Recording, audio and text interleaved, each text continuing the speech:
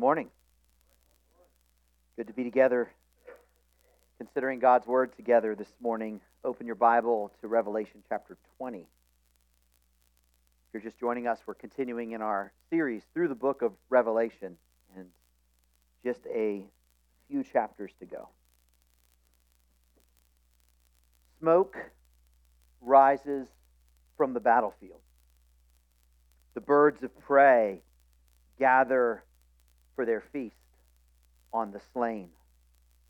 The last battle is over. The war between good and evil, between the king and the dragon, between the lamb and the serpent is over. Never again will evil hold sway over the planet. Never again will the deceiver deceive. Never again will sin spread like a virus. The battle's over, but the earth is defiled. It's saturated in the sin and the filth and the blood of the wicked. We begin our passage looking out over the corpses of that battlefield. Yes, the enemies of God are defeated, but justice has not yet been done. Justice has not yet been accomplished. Stopping evil and judging evil are two different things. At this point, evil has been stopped. Glory to God. Much like maybe an arsonist being arrested. That's good, because once he gets arrested, he can't start any more fires, right? But it's different to arrest the arsonist as it is to hold him accountable for his deeds. And so here, evil has been stopped. The enemy army is defeated. The time of war is over, but now the time of justice has arrived. Men and women will stand before the divine tribunal and be judged based on what they have done. We're going to read this morning about the final judgment, when men and women stand before the throne of God. And God will call us this morning to live in light of that view, to live with the end in view. So with that in mind, let's read together the end of Revelation 20, beginning in verse 11. Follow along. This is God's Word. Then I saw a great white throne and him who was seated on it.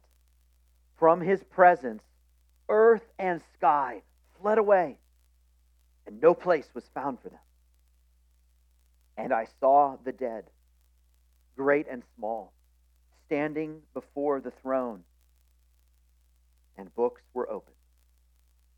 Then another book was opened, which is the book of life. And the dead were judged by what was written in the books, according to what they had done. And the sea gave up the dead who were in it. Death and Hades gave up the dead who were in them.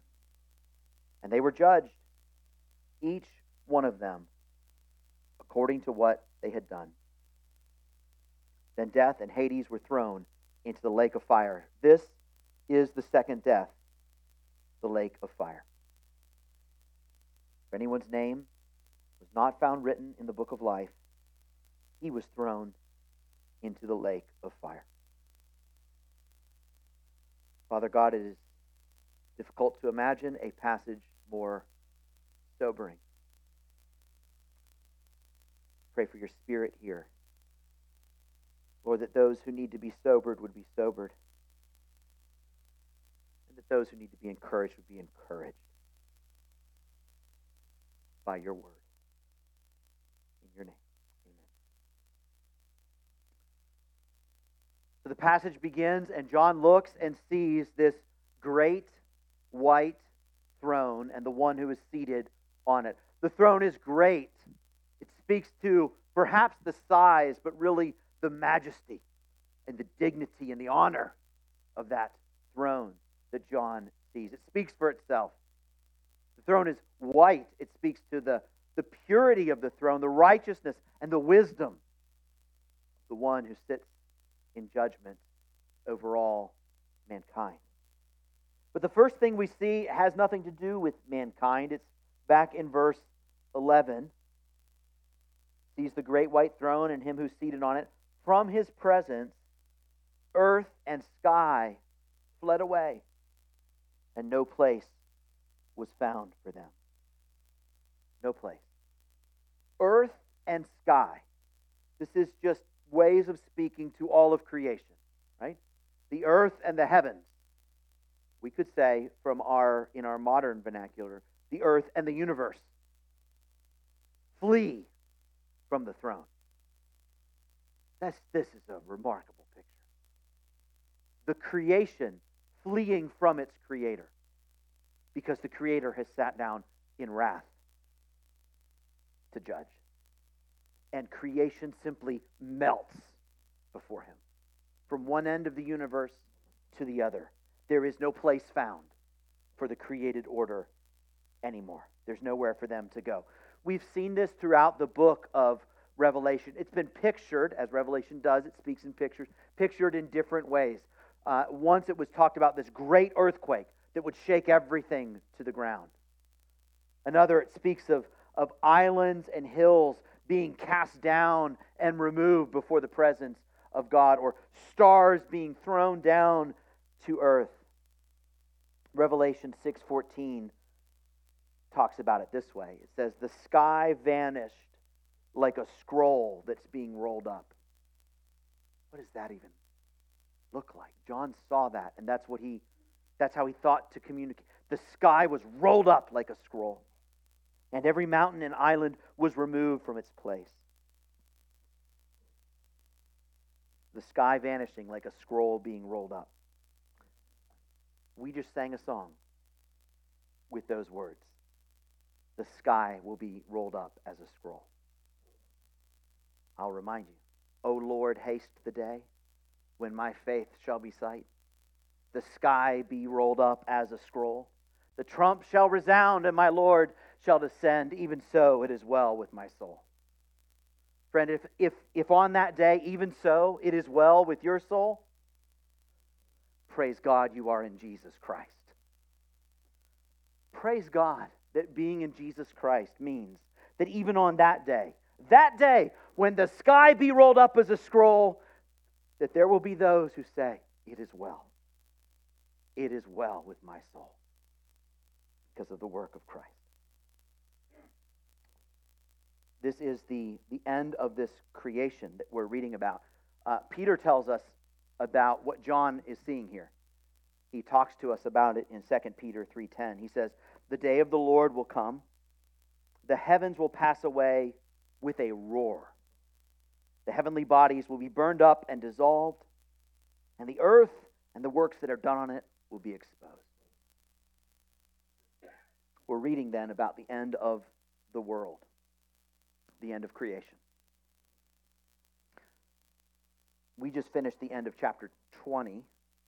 The next verse, the beginning of chapter 21, actually adds a little bit of clarity to this, where it says this, chapter 21, verse 1, then I saw a new heaven and a new earth, for the first heaven and the first earth had passed away. Okay, so that's what we're reading about right here. This passing away happens when God sits down upon the throne, and no place is found anymore for his creation. But we gain some language here, some biblical language, which is helpful. It's not just the end of the world. It's the end of the first creation. The first heaven and the first earth had passed away.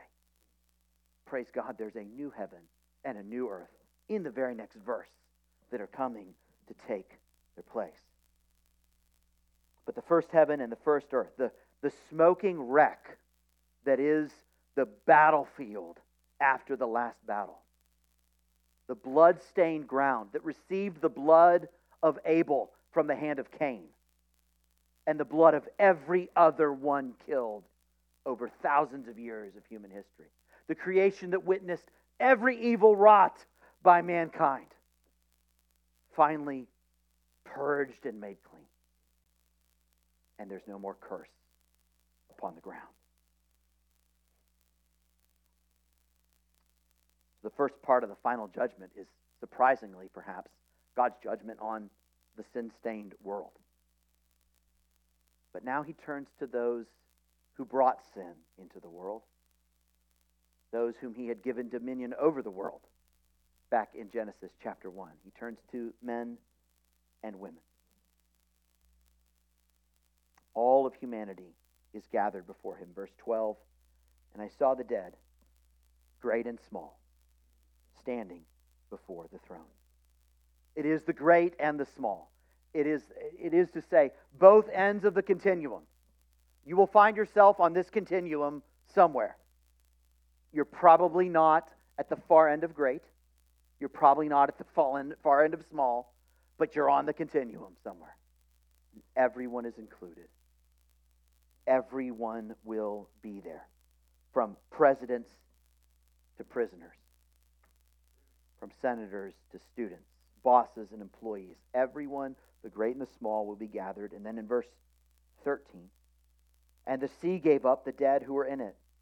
Death and Hades gave up the dead who were in them.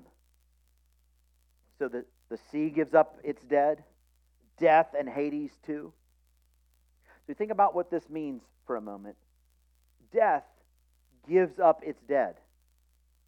This is a funny thing to even try to wrap our minds around. What is being said there? Well, the great enemy that we all face in this world is death. The enemy that each of us will one day face is death. And this enemy is surprisingly overcome right here. Death gives up the dead. This is a way of speaking of resurrection. There will be a 100% resurrection of humanity, of all of humanity. The evil and the good, the saved and the unsaved, the small and the great, will rise from the grave to stand before the throne. Everyone, each one, standing before the throne of God. And it is remarkable to even consider this sea of people, because it's people from every continent. It's people from Adam, the first person, to the very last one born. It's from every age, who spoke every language. It's every single person standing on that day. It's the picture of a courtroom, really, as God sits in judgment. Perhaps you've been in a court. Virginia has this thing. Might be new to you if you're a little bit older, because it wasn't this way, at least when I was a kid. Virginia has this thing. When you go to get your license, your driver's license, you have to go and get it from a judge in a courtroom with your mom or dad. So I've had the privilege, and it is a privilege, it's fun, to do this 4 times now, my 4 oldest kids. So you get there early. You stand outside. You're all dressed up because it's court. They're very specific about what you can and can't wear. So, everybody's dressed up. Everybody's standing out there. Then they open the outside doors. You go in. You go through the metal detector. Enter the court.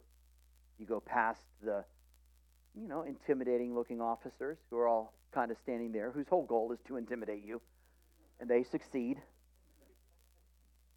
Then you line up outside the courtroom. Finally, a deputy opens the door, lets you come in. Everybody's filing in. This might be a group, say 50, kids and their parents, filing in, taking seats, like the pews that you're sitting in, but in a courtroom. And everybody sits in and no one talks. Every time, no one talks. File right in, sit down, just waiting, silence. All of a sudden, a front door opens, a deputy comes out, all rise. Boom, everybody stands up. And the judge walks in their robe and takes their seat. And I'll tell you what, you know that you're there for a good reason. You know you're not in trouble. You know you're just there. Like, it's not even for me, it's for my kid. I'm not even really needed. It's to get a driver's license. But there is an awe-filled dignity to sitting in a court. When you know you're not getting in trouble, and when it's just a human being that sits on the throne. And what kind of day will this be? When humanity gathers, is resurrected to stand in that courtroom before the judge whose throne is white and great. And get this, this is, the rest of creation just got out of Dodge. The rest of everything else he made melted. But not you. Not me. All of creation is gone, but we will stand before the throne.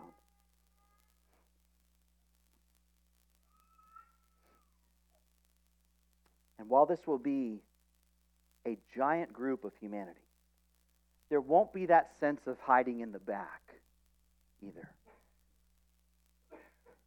Though I think the desire for that will be rather strong. That sense of maybe just keep moving to the back of the line, stand right behind the person in front of you, Because this is not a group judgment, it is an individual judgment. Verse 13 says, they were judged, each one of them. Each one. Not the group, not the nation, not the team, not the family. Each one, everyone, one by one. Young people in this room. Young people. Listen for a moment, please. Maybe you were in children's ministry last year or 2 years ago. Maybe you're transitioning into youth group or you've been in youth group. Listen, young people, listen. When you stand there, your parents will not speak for you. Your family will not have a word for you in your defense. You will stand before your God and Maker. You will. You will. Which is why this passage calls us to live with the end in view. And to be young is to think there is no end. It is the most remarkable thing. Young people sit in a room full of old people and imagine they won't get old. But we all do it. It's amazing. Forgive me if I just said that they're sitting in a group of old people. Sorry. Older people. Older. Thank you. Thank you. But it is. To be young is to think you'll never get old. To be young is to think there is no judgment day. You will get old. God willing. And there is a judgment day. So live in light of that day. Please. Parents, Christian parents. Here is the goal of parenting. Here is the ultimate goal of parenting. Now listen, no parent can save their kid. Can't do it. Can't affect that, but by the strength God provides, we can aim for that. We can counsel towards that, and discipline towards that, and teach towards that, and love towards that, and forgive towards that, and talk about that, and pray towards that over and over and over. This is the goal of parenting. Are you getting them ready for college? Are you getting them ready for their first job? Getting them ready to be productive members of society? Getting them ready for middle school? Listen, get them ready for this. Because this is the day of all days. Let us aim all of our parenting efforts and prayers towards this and live with that last day in view. Okay, so the company gathers. We see the gathered company. The judge takes his seat. All rise. John says, I saw the dead, great and small, verse 12, standing before the throne, and books were opened. Then down in 13, and they were judged, each one of them, according to what they had done. So books are opened, and the dead are judged based on what they have done. So what are these books then? These are books of deeds. These are books of record. They are the basis upon which judgment is rendered. So what are in these books? What you have done is what are in these books. This is the basis upon which God judges the world. God will judge every man and woman and child based upon what they have done. And what they have done, He is meticulously and perfectly recording in these books. Now, on the good news for you, you're not going to be judged based on anyone else's sins. You're going to be judged based on the sins of your parents or your president or anything else. But the bad news is, neither will you have anyone else to point to. Because you will be judged based on your sin, for which you and you alone are accountable to God.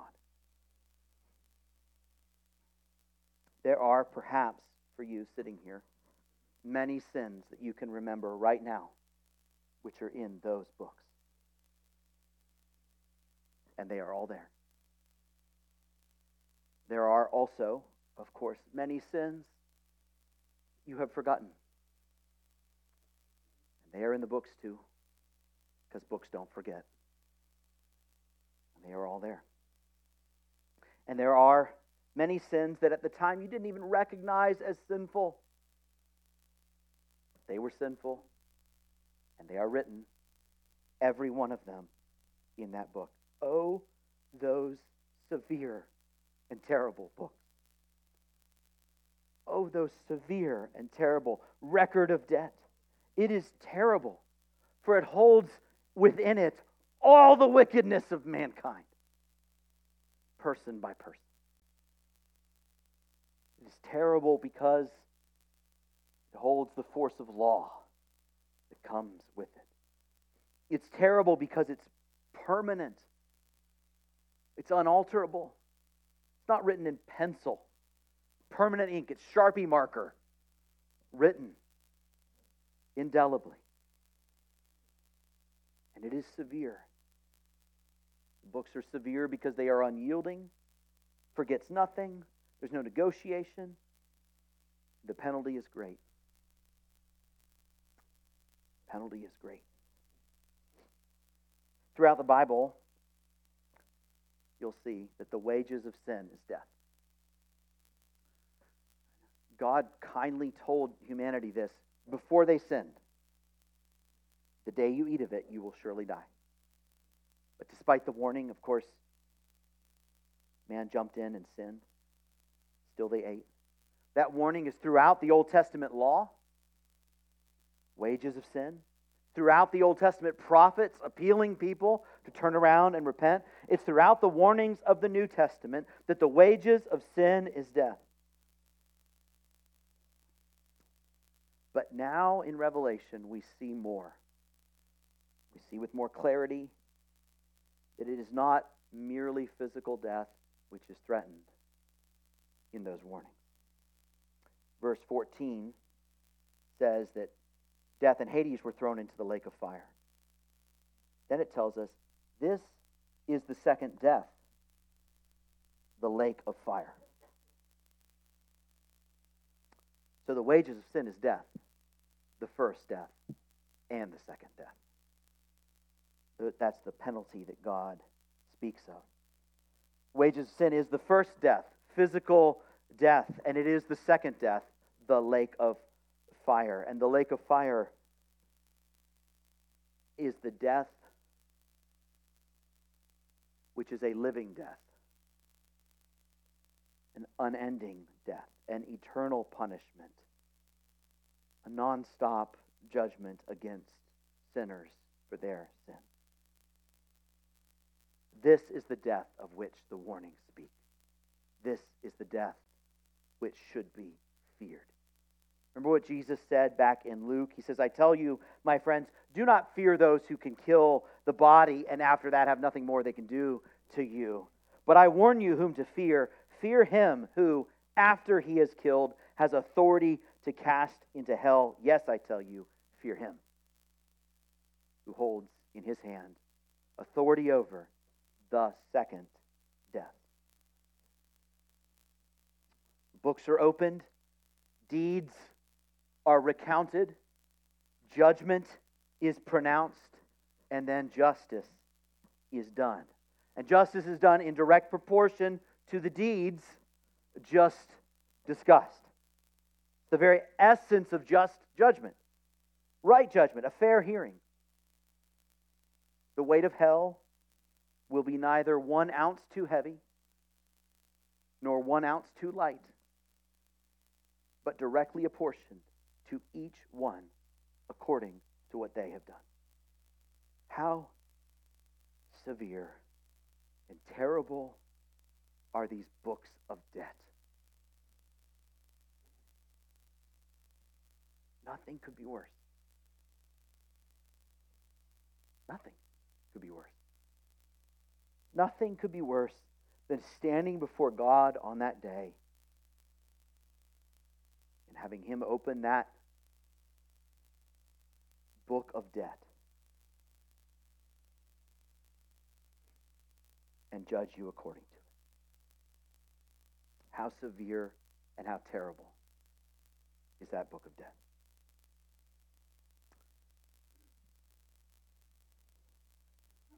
To say this is a dark place, is this the darkest corner? It is the most terrible day of which we speak. And it is into this darkness that the gospel shines most brightly. It is into this darkness. Even here, if the darkest place, oh, does the gospel shine in the darkest place. And shine it does right here. I'm going to talk about the gospel from the book of Colossians.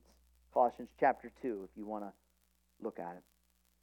These are words well fitted for this scene because these are words penned with this day in mind, with the final judgment in mind. We have all heard, hopefully since childhood, that Jesus forgives sin. Amen, He does. But these words, Colossians 2, verse 14, it says that God has forgiven us all our trespasses. But then it says, by canceling the record of debt. By canceling the record of debt that stood against us with its legal demands. It says that Christ has forgiven us by canceling the record of debt that stood against us with its legal demands. This He set aside, nailing it to the cross. What is the good news of the gospel? The good news is the canceling of the severe and terrible news. That's the good news of the gospel. It's the canceling of that record of debt that was held against you. Do you see those books on divine shelves? Oh, how many books. Never seen such a library. A great and terrible library. Book after book. How many books bear my name? Possible to contain it in one? Picture one book with your name. All the filth, all the wrong, all the evil, all the thoughts and the words and the deeds that you've done against God. Do you see that book? You see that book with your name on it. And then Colossians tells us that book, before the judgment day, that book comes off the shelf by divine hands. No man could mess with that library. No angel could touch what's there. But divine hands reach up. Take that book off the shelf. Hold it up and nail it to the cross. Oh. And it's as though that book suddenly, you go to the worst page, that one you never want anyone to read, and you look, And it's just being erased. Just being erased. And then pages are being cut out and thrown in the fire. Whole chapters are removed. And suddenly the entire book is gone. Colossians 2:14. He canceled the record of debt that stood against us with its legal demands. This he set aside, nailing it to the cross. How is it that the judge does this? How is it? Is he just some capricious judge? You know? Sometimes he judges sin, and sometimes he doesn't. And I tell you what, don't be on the bad side, because he's going to judge it in full force. And some he's just going to sweep it under the rug. That is not what this verse speaks of. Because he doesn't sweep anything under the rug. No, he nails it to the cross. That's how he deals with our sin. He took that book, that terrible and severe book, and nailed it to the cross. Just a picture. Just an image, but what a picture. What an image. A book being driven through with nails. Held in place with wrathful blows. But it is just an image. For we know that on the cross it was not a book that was nailed, but a man. And it was not that the book got nailed to the cross, but as it were, affixed to Christ. He, as Sean read earlier today, he became sin. He carried our sin. He bore our sin. That book was affixed to him, and that book affixed him to the cross. How severe and terrible that record of debt. And how wonderful and gracious and kind is the Savior who bore it for us. Friends, is there any better news in all the world? That the gospel would carry us from this day, as in today, through this day?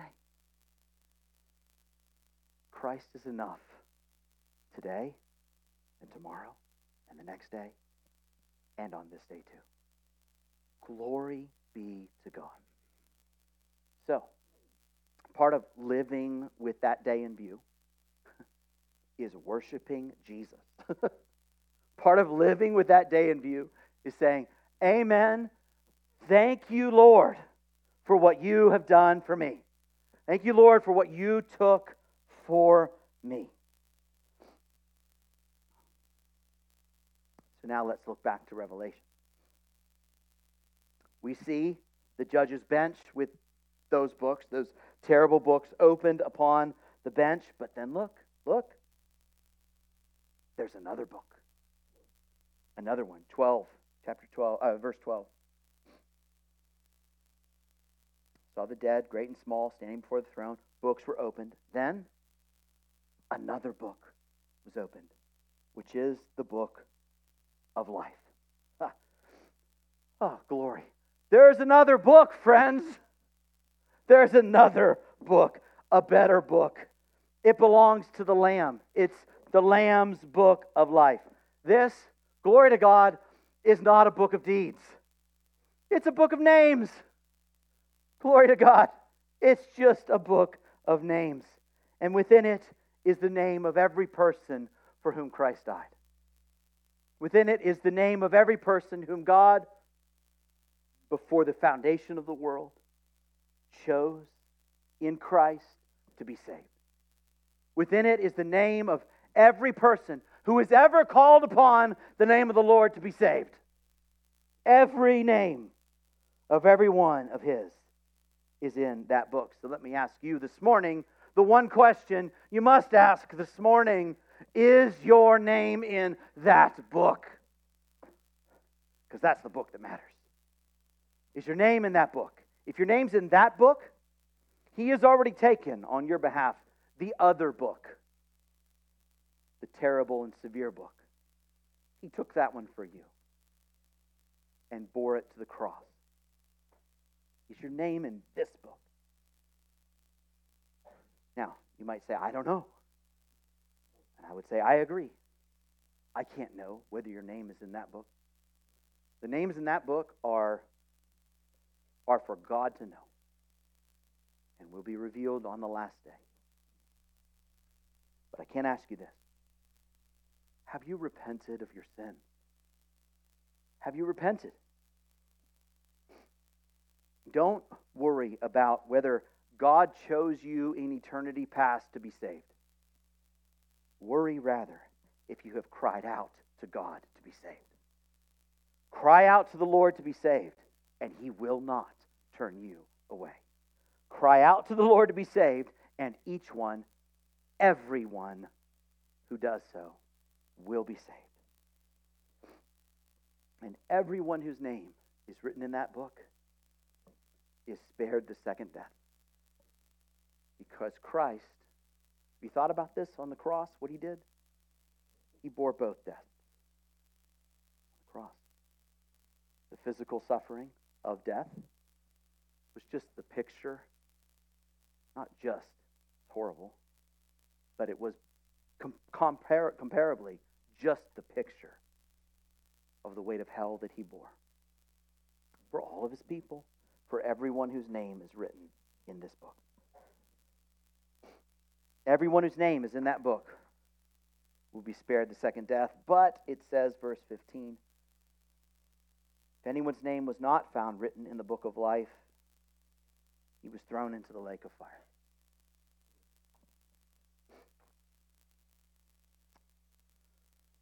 Ooh. Church, God's word. You've heard it. Now you know. Will you be silent with unbelievers who don't know? It's God's word. He's given us this warning that we could live with the end in view. So who are you going to tell about this? And how many times are you going to tell them and tell them and tell them and tell them? How frequently will you pray? It is so easy to kind of segregate our relationship with Jesus, which we are grateful for, from His calling to us to speak of Jesus. Oh, may He help us speak of Him. To not forget such important realities. To not fear to speak of such vitally important realities. What more important reality is there to speak of than this one? So speak and tell and proclaim and plead and pray and repeat yourself for the sake of those who don't know. For there is still shelter to be found in Jesus. There's still shelter to be found in Jesus. There is still shelter to be found in Jesus. He doesn't turn anyone away who calls upon the name of the Lord. Praise God, there's shelter to be found in Jesus. That's what we just celebrated with communion. Lord, thank you. Your body, your blood, your sacrifice. Jesus, thank you. So church, let's be those who live in light of this last day. Who have a kind of wellspring of worship because of that. If there's a day you think of this day, oh, may it draw us to Christ and draw us to praise again and again. When we think of this day, let it also draw us to speak the name of Christ, to encourage brothers and sisters, and to speak to the lost, that others may find shelter in Him. May He strengthen us to do so until that day. Amen. Worship team, come on up. Church, let's stand. Lord, I pray right now that perhaps there's one, perhaps there's more, who have yet to turn to you, who are on knife's edge considering it, who feel you pulling right now on their heart. Oh, Lord, give them the grace to just repent, to not clean up, not wait till tomorrow, but to trust you and to repent. Lord, would you do this? Lord, would you do this, we pray. Lord, we are grateful that when we stand on that last day, you will be our advocate. Jesus, our risen Christ. We're going to close in worshiping you for the sin that you bore on our behalf and the fact that you stand before the throne interceding and advocating on our behalf. Lord, receive our praise in your name.